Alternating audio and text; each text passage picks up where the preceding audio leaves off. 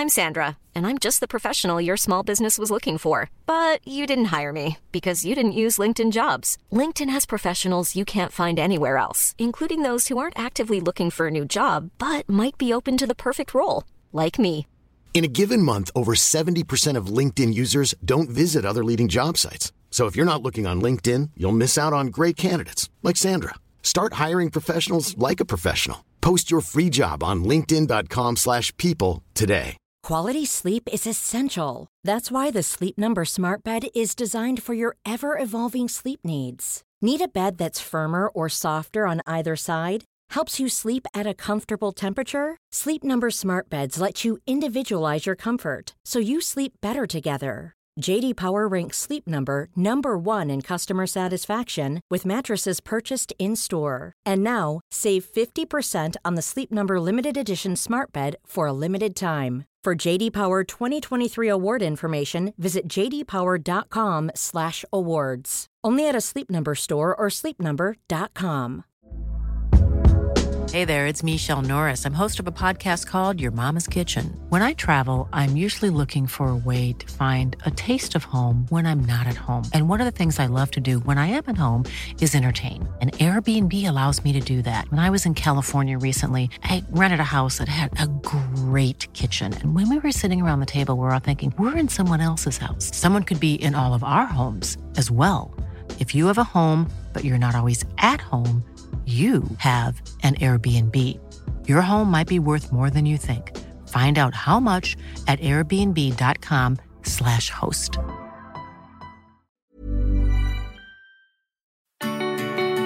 Hello, it's Tuesday, 13th of August. I'm Andy Brassel. She's Jules Breach, and this is Jules and Andy on Football Ramble Daily. I think the philosophy in terms of the transfer signings has been a good step in the right direction. Younger, fresher, hungrier players, all British boys. I just don't quite agree with people who say Jurgen Klopp should have gone out and strengthened his squad. As he's made very clear, there was no need for him to go out and do that. Maguire is not going to have a problem, is he?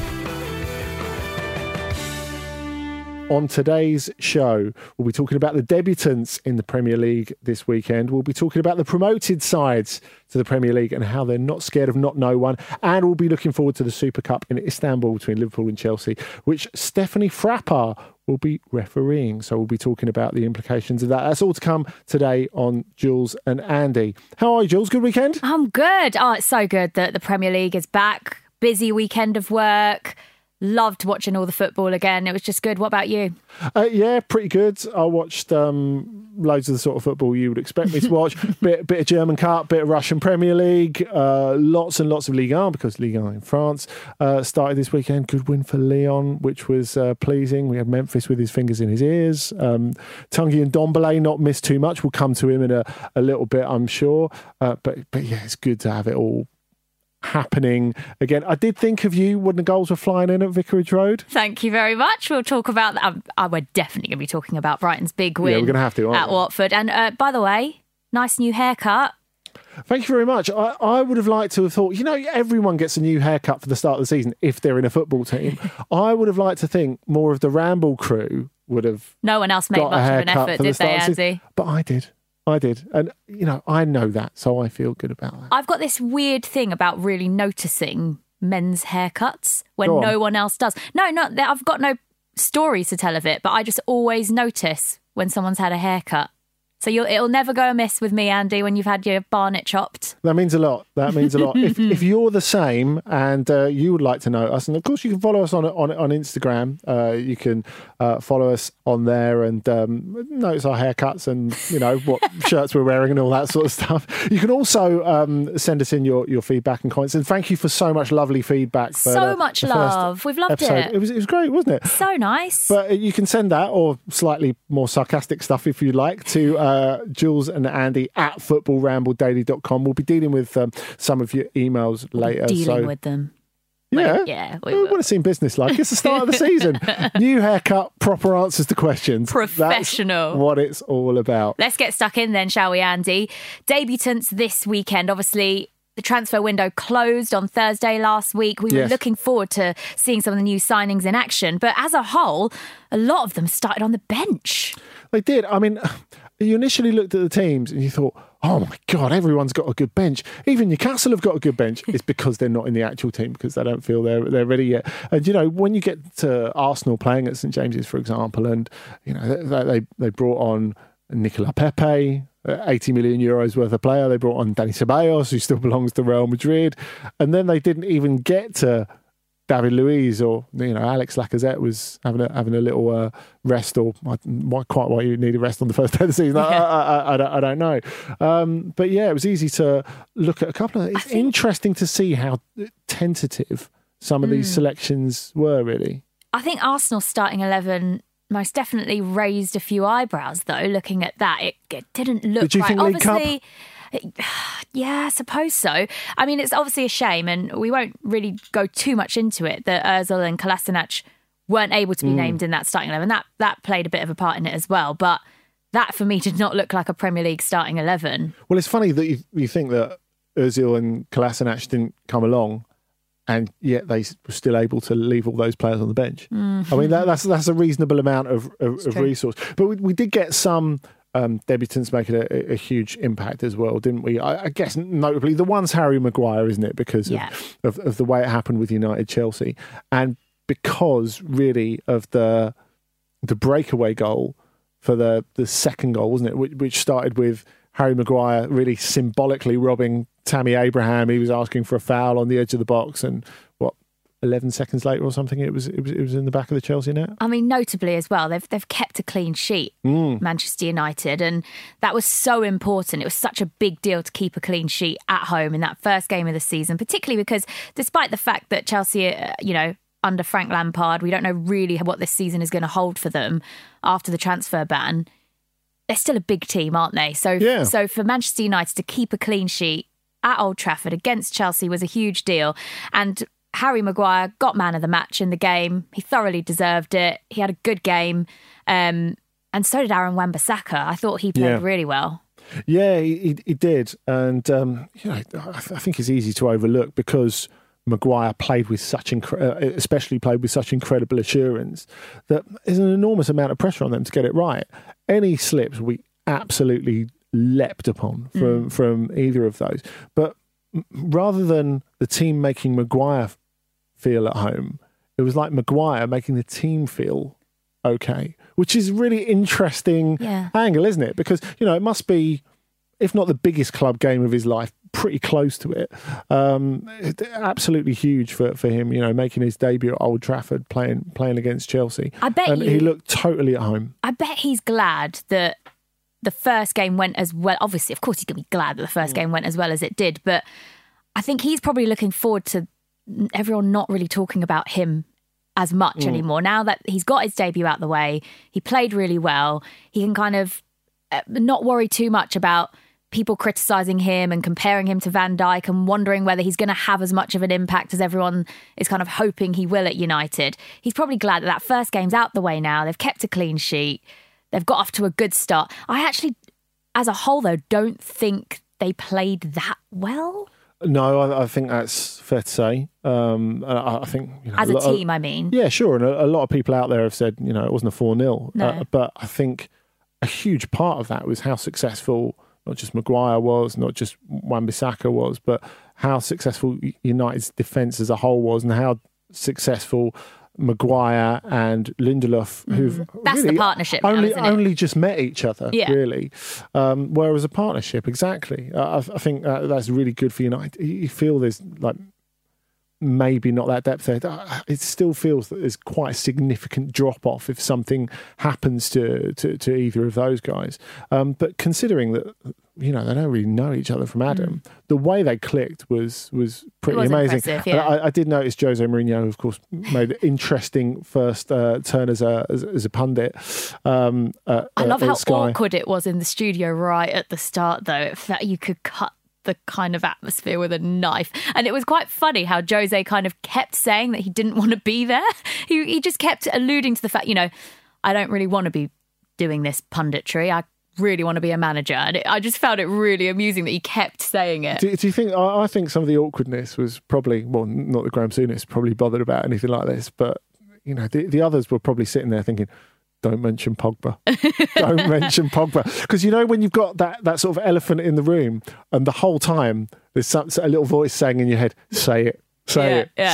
See what happens. Yeah, it was good though. It was good to watch, and I thought he did a pretty good job. And it was great to get his insight, especially when him and Gary were sort of going back and forth to each other. Him and Gary Neville. It was an interesting chat, wasn't it? And I liked the fact that Jose did keep on kind of answering Gary Neville's questions and answering them honestly, which was really good. And bringing up the fact that he brought in Lindelof and made him really good as well. Exactly. He just dropped that on there as well. But yeah, great start for them. Great start for Daniel James. I think everyone was really so pleased really for him. Enamoured about that. Really pleased. It's pretty good. It's obviously been an emotional time for him, hasn't it? And that move to United and him scoring the goal, you could just really sense how proud he was to kind of be part of this huge club and just what it meant to him. And I think that's perhaps something that's been missing from some of the newer signings to United in the last couple of years. And to see a player like Dan James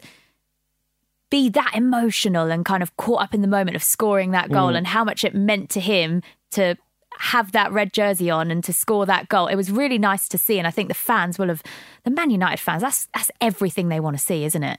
Yeah, absolutely. And I think that's what every fan wants to see, isn't it? Like players who look as if they care at least somewhere approaching as much as them. Yeah. You know, that's something that's important.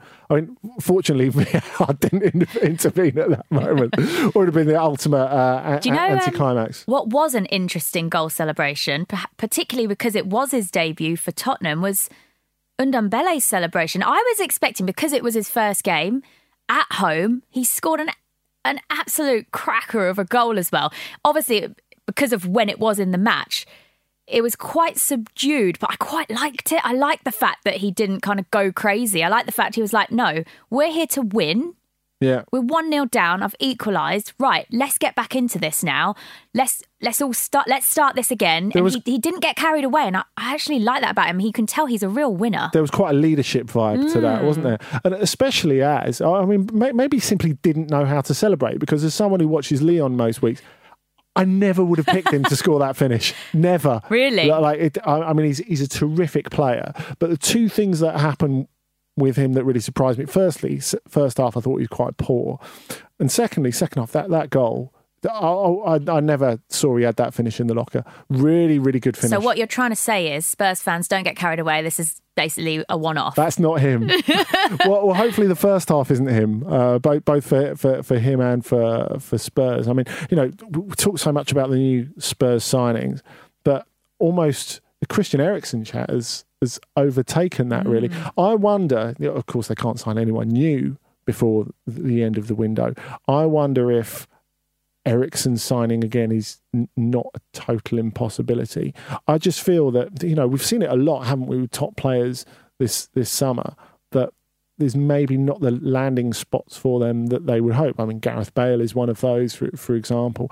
I think that's definitely the case for Christian Eriksen. I mean, if you're a guy like him, a guy who can be as influential as him, how must it make you feel to know that you're Real Madrid's third choice or maybe Atletico's fallback or whatever? I think if you're Spurs, surely you go, all right, we'll offer you a new deal on more money and we'll drop a release clause in there so that you can get bought next summer or something like that. I just feel that that's surely best case scenario right now for Spurs. I think it's best case scenario for him as well. I just don't think the move that he really wants is quite out there at the moment. But yeah, I mean, it definitely allowed Spurs to look sharper, to start chopping through Villa. And I mean, Villa looked absolutely, they were brilliant for the first hour or so, but they looked knackered by the end of it. And fair enough. I mean, they're a promoted side playing one of the best sides in the Premier League, one of the best sides in Europe. Stadiums in the world now as well. Absolutely. And in that last bit of the game, like you're saying about Ndombele, who I did think was really one of the most impressive debutants of the weekend, he started looking like, when I went on holiday this summer. Where are you going with this? Don't worry, I'm getting there. There was this, we were on this like Eurocamp, and there was a sort of AstroTurf pitch where all the kids went and mainly played football. And normally it was populated by kids, I would say, probably between about 8 and 12. And sometimes like later in the day, you would get a couple of kids going out there who were like sort of 16, 17, who are still clinging on to holidays with their parents, who would go on there and have a little play, and you'd be thinking, aren't you a bit old to be playing with those kids? That was the feeling I got with Ndombele in the end of that. He looked like he was bigger than all the other kids in that last 20 minutes, that he had that extra, not just bit of energy and physical power, but the composure and the class to take the ball away from tiring players, to find the extra pass. And he is going to be absolutely huge for them. They've still got Lo Celso to come as well. Exactly. See, he wasn't even on those, the gilded bench and the series of Premier League gilded benches. I mean, what this tells us is, this Premier League season, I think, is really going to ignite probably in about 2 or 3 weeks. It's going to take time, isn't it? But for the new signings. You think when Pepe's at it, when Moise Kean's at it, that is going to make a massive difference. I think we're going to feel an explosion after the explosion in the Premier League this season. I think Everton fans were fuming, weren't they, that Moise Kean didn't start the game and didn't come on sooner. I mean, that game needed something. It was all a little bit flat for me watching that one. Yeah, I felt the same actually about Patrick Cutrone coming on for Wolves. I think he's someone who'll make a massive impression for them. And in 2 games, you think of the Palace-Everton game and the Leicester-Wolves game, and I know people will talk about the VAR incident in Leicester Wolves, but really nothing's happening in either of those games. No. And, if either of those players had 10, 15 minutes more, I think it would have been interesting. Yeah, I know that the Everton fans were really calling for Moise Kean to come on, because he's the sort of player that will make such a difference to that squad. And yeah, it's a shame we didn't get to see a bit more of him, really.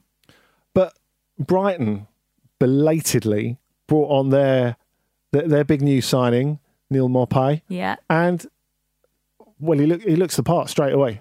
I'm so excited we get to talk about this. It's so. Do you know what? It is. He does fall under debutants this weekend. We're not veering off course. Yeah.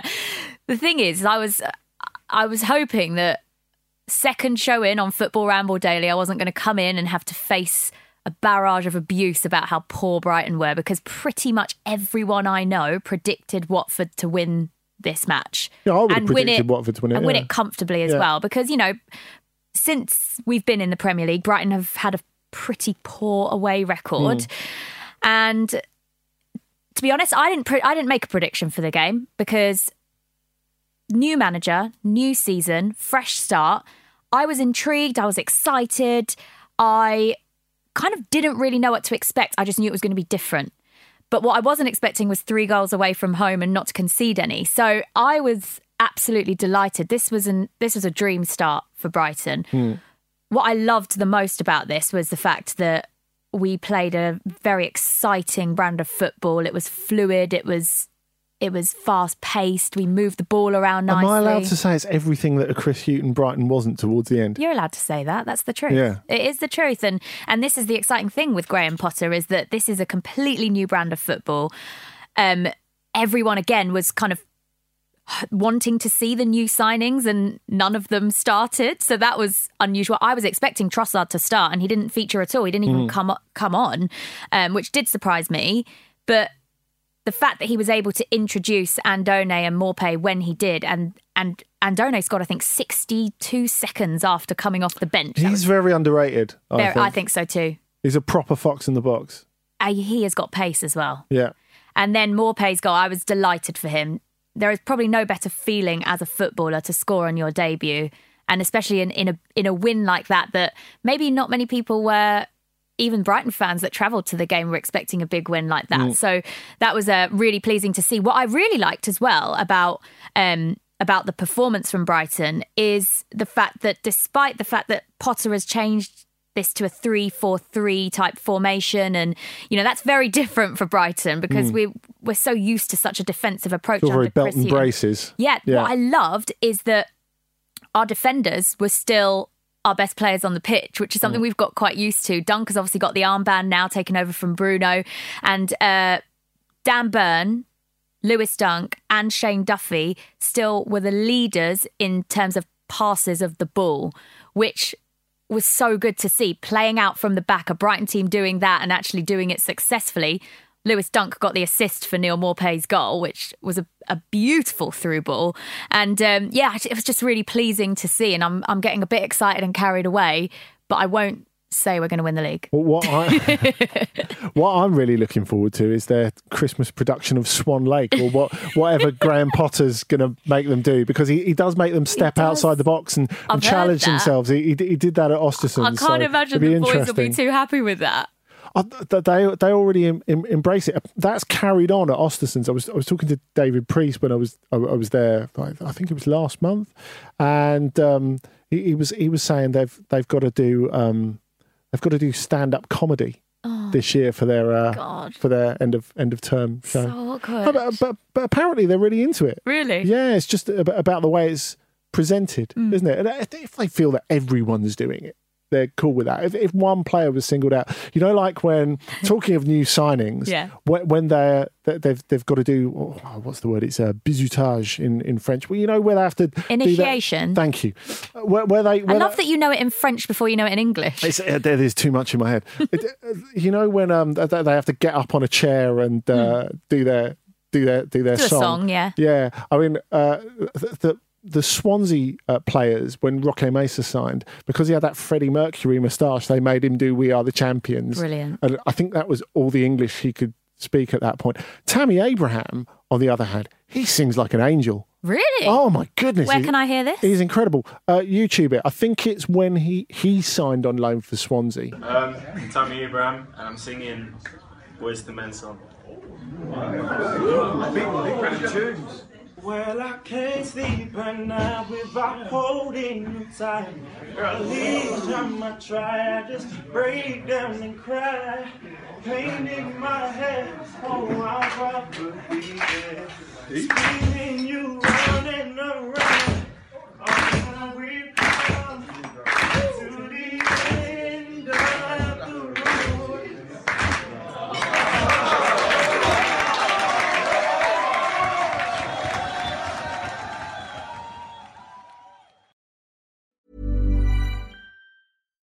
If you're looking for plump lips that last, you need to know about Juvederm lip fillers. With Juvederm Volbella XC and Juvederm Ultra XC, your lip look, whether it's subtle or bold, can last up to 1 full year with optimal treatment and no additional maintenance. Find a licensed specialist and see if it's right for you at Juvederm.com today. That's JUVEDERM.com. Add fullness to lips in adults over 21 with Juvederm Volbella XC or Juvederm Ultra XC. Do not use if you have severe allergies or a history of severe allergic reactions, or if you're allergic to lidocaine or the proteins used in Juvederm. Tell your doctor if you have a history of scarring or taking medicines that decrease the body's immune response or that can prolong bleeding. Common side effects include injection site redness, swelling, pain, tenderness, firmness, lumps, bumps, bruising, discoloration, or itching. As with all fillers, there's a rare risk of unintentional injection into a blood vessel, which can cause vision abnormalities, blindness, stroke, temporary scabs, or scarring. For full, important safety information, visit Juvederm.com. Hiring for your small business? If you're not looking for professionals on LinkedIn, you're looking in the wrong place. That's like looking for your car keys in a fish tank.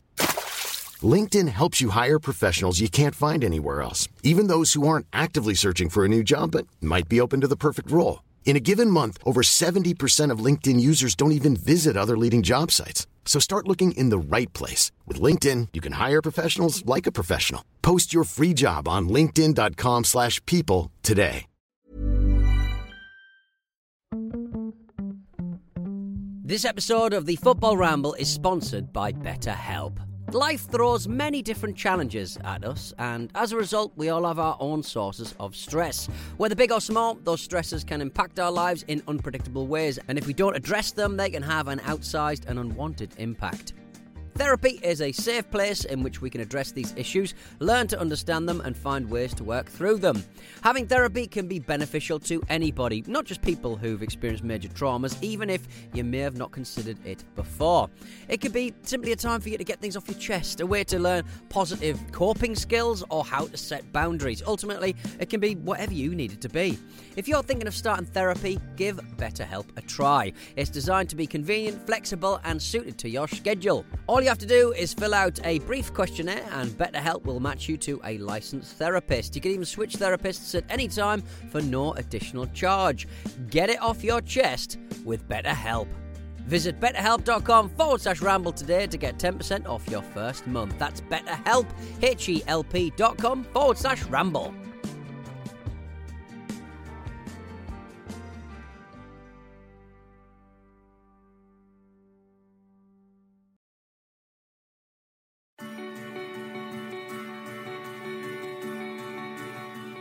Sheffield United are going down.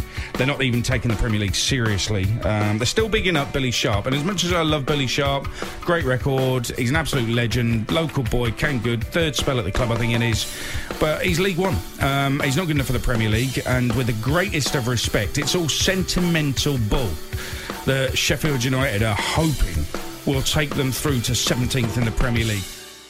We'll get to some of your emails shortly, so have your say. Email us, Jules and Andy, at footballrambledaily.com. You can make some suggestions for things you want us to discuss on the show, or, of course, just send in any nonsense. We'll be reading that out. We love hearing from you. So, Andy, promoted sides. Now, the good thing is that with the Premier League starting is we've seen everyone in action, including the three sides that have come up, Aston Villa, Sheffield United and Norwich. And what was interesting to see is that they've all adapted the same style they played in the Championship into the Premier League. Were you expecting that? Or were you expecting a bit more of change? You know, when you say that, it does break my heart a little bit because I think, that's exactly what Marcelo Bielsa would have done if he'd have got promoted and brought Leeds with him, which I'm still really keen to see. Roll on season 2020-21 for that. But yeah, it is good to see. I just wonder, is that because these teams have a huge boost from being in the Premier League and the influx of money and the excitement of being promoted and the confidence that comes with that money? I mean, I think if you look to say Sheffield United have been able to, like, without going crazy and doing a Fulham, they've been able to break their transfer record twice, buying some other very interesting players and all the rest of it. So I think they do feel emboldened by that as well as, and of course they believe in the methods of Chris Wilder. Why wouldn't they? It's taken them so far already.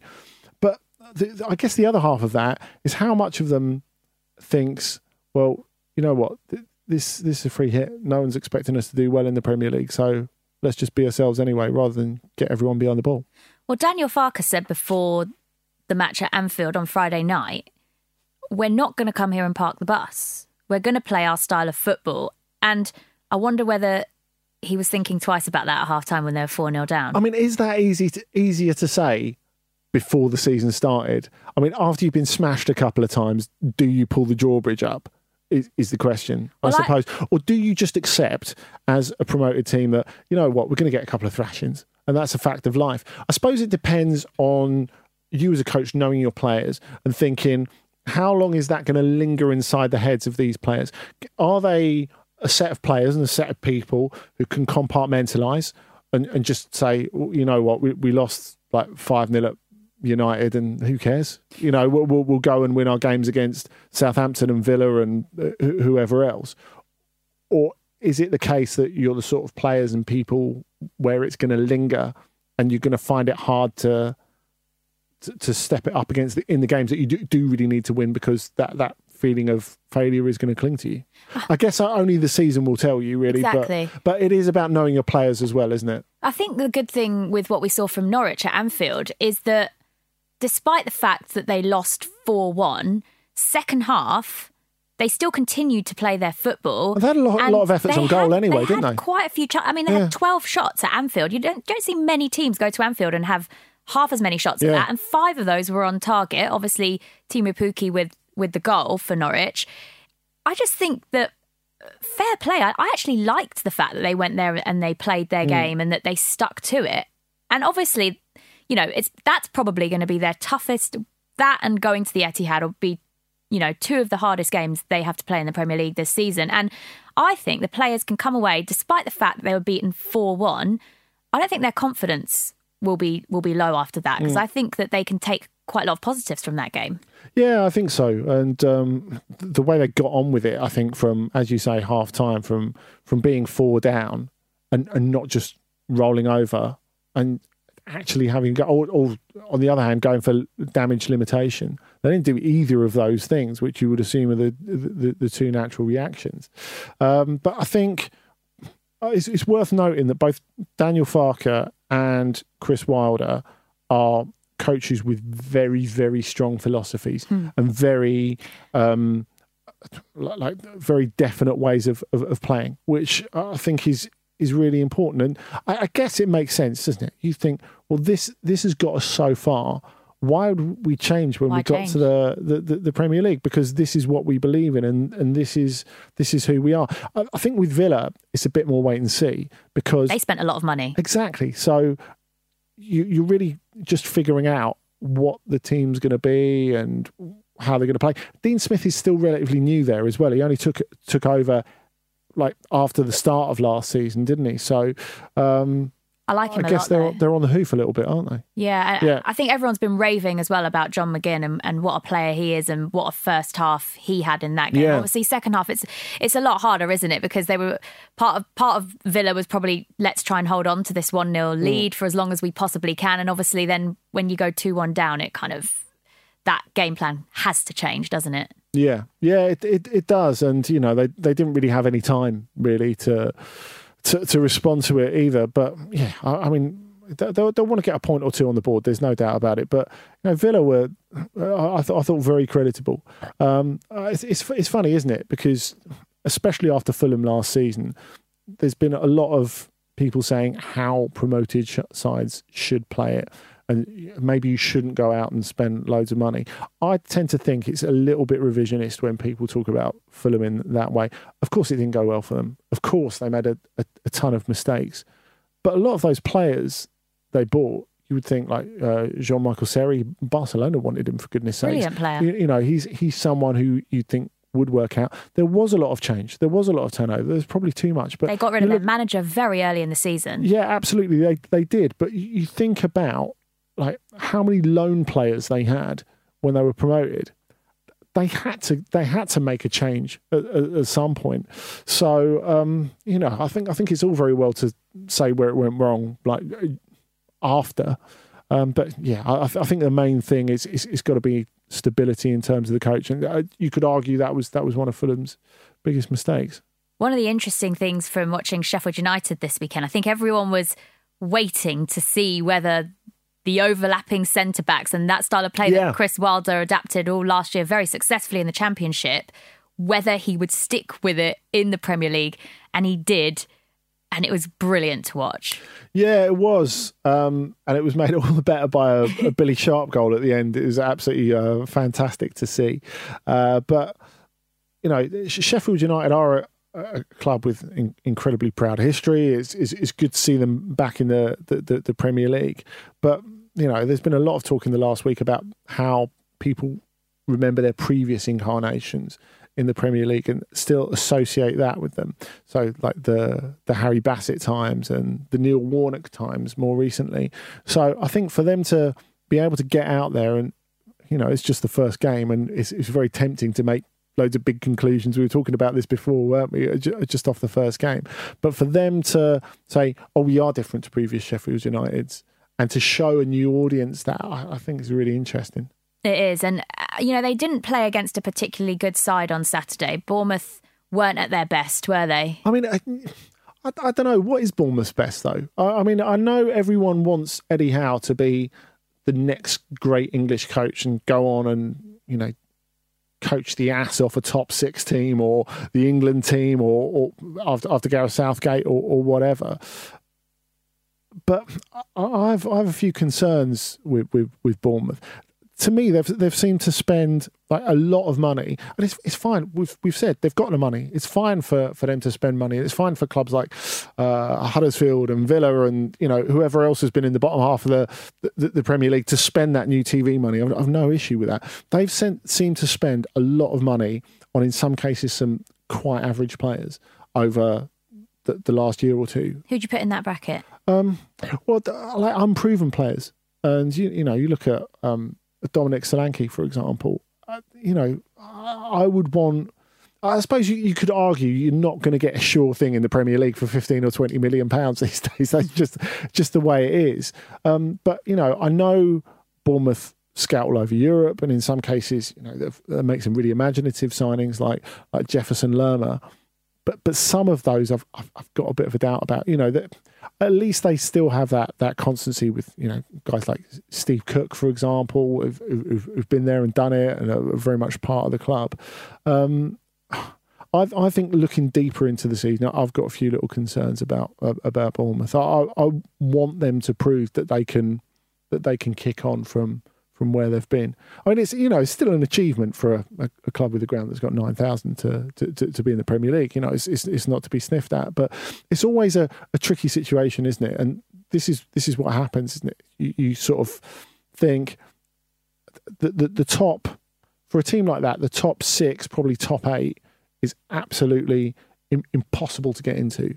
So if and we've had it before with Swansea, go back a few further years with Charlton, how do you keep going when there's a very definite ceiling? You could even say the same about Stoke, couldn't you? They got to the cup final and got into Europe once. How do you build on that? How do you maintain the feeling of progress when there's a very definite ceiling? Of course, we talked about the start of the Premier League season. Now, there's a curtain raiser after the start in the sense that there's the UEFA Super Cup this week. Midweek football. Yeah. Love it. That's right. And it's Liverpool and Chelsea will be meeting in Istanbul. First time it's an all-English meeting, isn't it? Yeah, it is. And it's the first time that a major men's European final is going to have been presided over by female officials, led by Stephanie Frappart of France. I think this is really interesting. I think we're edging towards the normalisation of female match officials, which is great. And I think that it's going to be Stephanie Frappart who's going to be doing it is really important, because she's someone who's enormously respected in France. She refereed a game in Ligue 1 for the first time in April, and it was kind of over-analysed really, because the game that she presided over was so bad there was nothing else to talk about. It was really the only point of interest that there'd been a female ref. But I think there was a great article about it in The Guardian by Paul Doyle, which is well worth looking up. The fact that players say that she's one of the best refs around, male or female, what they were really keen on getting across, a lot of those players, is that you can talk to her. And that's something, I mean, you know a lot of footballers and a lot of former footballers from your various lines of work. That's something that footballers who I speak to say is increasingly difficult. They find it difficult to talk to match officials. And this is something that I think is an ongoing problem, really, that lack of proper dialogue between match officials and players. So if you've got a referee who can do that, she's got an opportunity to really make a name for herself. Yeah, this is really positive. Obviously, I'm a huge champion for women in football and women in sport. And when you've got someone like Stephanie Frappart refereeing a match of this magnitude, that really does kind of show, and she says it herself, I want to show younger girls and females that want to work in football, that want to be part of football and being a female in this sport is actually, it's doable, it's okay, and we are as good as the men. And there is not a single female that works in football or in sport that will say, I want that job because I'm a female. We all are in agreement that we all want a job because we're the best person for the job. And what I love is that in this instance, they have chosen her because she's a brilliant referee. Not let's have a female referee this game. It's let's pick the best person for the job. And in this instance, they've agreed that this is the best person for this job. And you mentioned the match in April that she refereed in Ligue 1. Until that point, it was the only one of Europe's 5 major leagues to entrust a match with a female referee was the Bundesliga prior to that. Yeah, Bibiana Steinhaus. Exactly. Yeah. And that was in 2017. So now that we're going to see Stephanie Frappart more in Ligue 1 this season. She's going to be refereeing plenty of games. It's a real positive. And the Super Cup on when she referees the Super Cup on Wednesday, I think that we're just going to be able to see a different style. Obviously, it's a different style to how men referee a game, but the female referees have to go through the same testing. They go through all the same fitness tests. Yep. They have to pass all of the same tests that the men do to referee a game. And if they see her fit to referee this match, then why shouldn't she? I think it's a real positive. And I'm glad to see it off the back of the Women's World Cup. She refereed the final in the Women's World Cup, but in the group stages, I think there were a few poor refereeing decisions on show. I mean, you kind of get that in a Men's World Cup, wouldn't you? Yeah. As well, because there's such a huge amount of refs of varying standards, if we're honest, taken from quite a wide diaspora of football, and some of them placed in situations where maybe they're a little bit out of their depth in some occasions, because it is a huge showpiece. I think a big part of some of the poor refereeing decisions and some of the slightly poorer displays of refereeing at the Women's World Cup, a lot of it was down to the application of VAR as well. I feel like it was awkward. It was they were changing rules and laws halfway through, and it just wasn't fair on the referees, in fairness. But I do think that as a whole, from a lot of what I was seeing on social media, and I know it's not the best place to kind of see reviews of anything, but there was a lot of bashing for the women's referees at the World Cup, and that's not something we want to see. We obviously want to see support for all referees because they are there to do a job, and a lot of the time they do it very well, and it's a tough job. I mean, I have so much respect for referees. I had the chance to go into the VAR hub at Stockley Park last week, and I was talked through the entire process of how they make decisions. There's this button that you use to bookmark incidents in case you have to go back to a different phase to kind of look at something, and they let me have a go. They were like, right, Jules, you can have a go at this now, so press the green button when there's something you want to bookmark. I played it like a game show, Andy. I was so excited. I was like, right, I'm not going to miss a thing. And there I was. I slammed on this button so hard. I was like, God, I bet they're not like this on a Saturday afternoon. But it's tough. It is tough. And there's lots of different kind of elements to it. And you're keeping your eyes peeled. And it isn't an easy job to be a referee. And it most definitely isn't an easy job to be a video assistant referee either. So no. I have a lot of respect for referees, and even more respect for Stephanie Frappart, because she is leading the way and she is a huge inspiration to many women in sport and up and coming female and male referees in the game. Should we get to some of the correspondence? Let's do it. Thank you so much for getting in touch. Jules and Andy at footballrambledaily.com if you want to send in an email for next week's show. This first one comes from Michael Scheel. Hopefully I've pronounced your name right, Michael. Do you reckon that's a Scheel or a Shile? Scheel. Michael Scheel. He says, hello, new Ramblers. Hello. That's a great way of starting an email. I like that. Thoroughly enjoyed last week's show. So did we. Just wanted to see what your opinions are on some of the mid-table sides pushing on for European qualification spots. Everton, Wolves, West Ham and Leicester have had good transfer windows. Do you think one of them could have a surprisingly high finish? What do you reckon? Well, I think if you're a supporter of one of those teams, you'll be looking at Chelsea this weekend and like rubbing your hands, because I think to play like pretty well in a game at Old Trafford for like an hour plus and then come away having been beaten 4-0, it does sort of say, well, are we badly lacking in a few fundamentals? And of course they've got a few players to come back. You know, we talked about benches. I mean, goodness sake, they had N'Golo Kante on the bench because he wasn't quite ready. That sixth spot is most definitely up for grabs, isn't it? It could is be. In this of all seasons. I think of those teams, obviously people will look at Everton and their eye-catching transfer window. For me, I think Wolves are in a really good position. Really? I think they were looking good anyway. And ever since they were promoted, ever since they won the championship, they've added from a position of strength. So they never had to do the Fulham. You know, they were able to add players on and just gradually bleed them in. You look at Leandro Dendoncker, he didn't get straight in their team, for example, and now he's proven a key part. They've got Cutrone as backup to Jimenez, which is something they were really lacking last season. I don't think many of those teams are better set than Wolves. What do you reckon? I like Leicester, actually. And I think that had they not lost Harry Maguire, I'd have had money on them to finish top 6. But because they have lost Maguire. But they've kind of like slightly different. Planned for his loss already, haven't they? You know, they've got quality in there already. I mean, they were in a good position because they didn't have to do a panic signing to replace him. Yeah.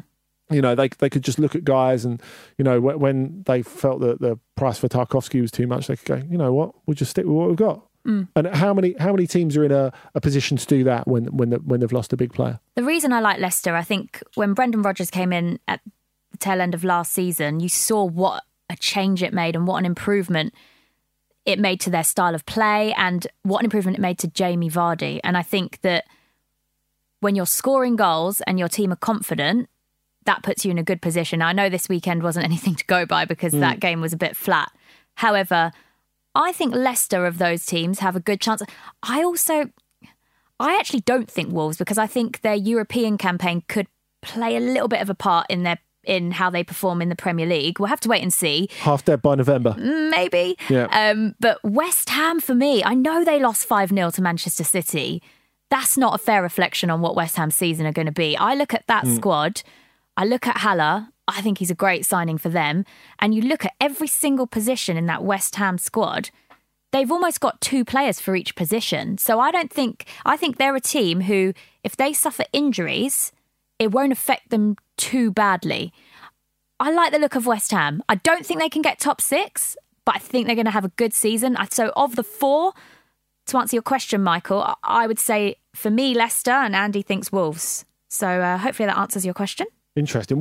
Talking of signings and whatnot, Eric Williamson has sent us something in from Kelowna in British Columbia, Canada. Now, I definitely haven't pronounced that right. We've got far-fetched listeners from around the world. That makes it sound like I'm making him up. He's a real person. He is a real person. Okay. Hello, Jules and Andy. Eric here. Loved your first round into the new Football Ramble Daily. Felt like you guys pulled a good shift. Deserved full minutes and put on a brilliant pod performance. Thanks. That's kind. Thank you. Thank you. As a Canadian who follows a lot of Prem/EFL action and MLS, I'm curious to hear your thoughts on Derby County bringing in Wayne Rooney as a player manager, player coach so soon after his set off to DC United. I think it's a great signing for Derby.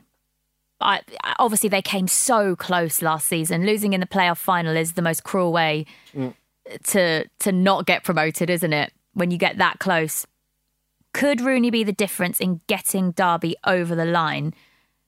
I think he could be. I think he's class. He's 33 years old. He's still got legs in him. We've seen in MLS, he can still score goals. He's one of the best players we've seen in the Premier League ever. And I think that he could even still get into a Premier League team. So, he could, I think. Yeah. He's gone to Derby. I think part of him going to Derby is due to the fact that he saw how well it worked for Lampard last year in terms of the coaching side.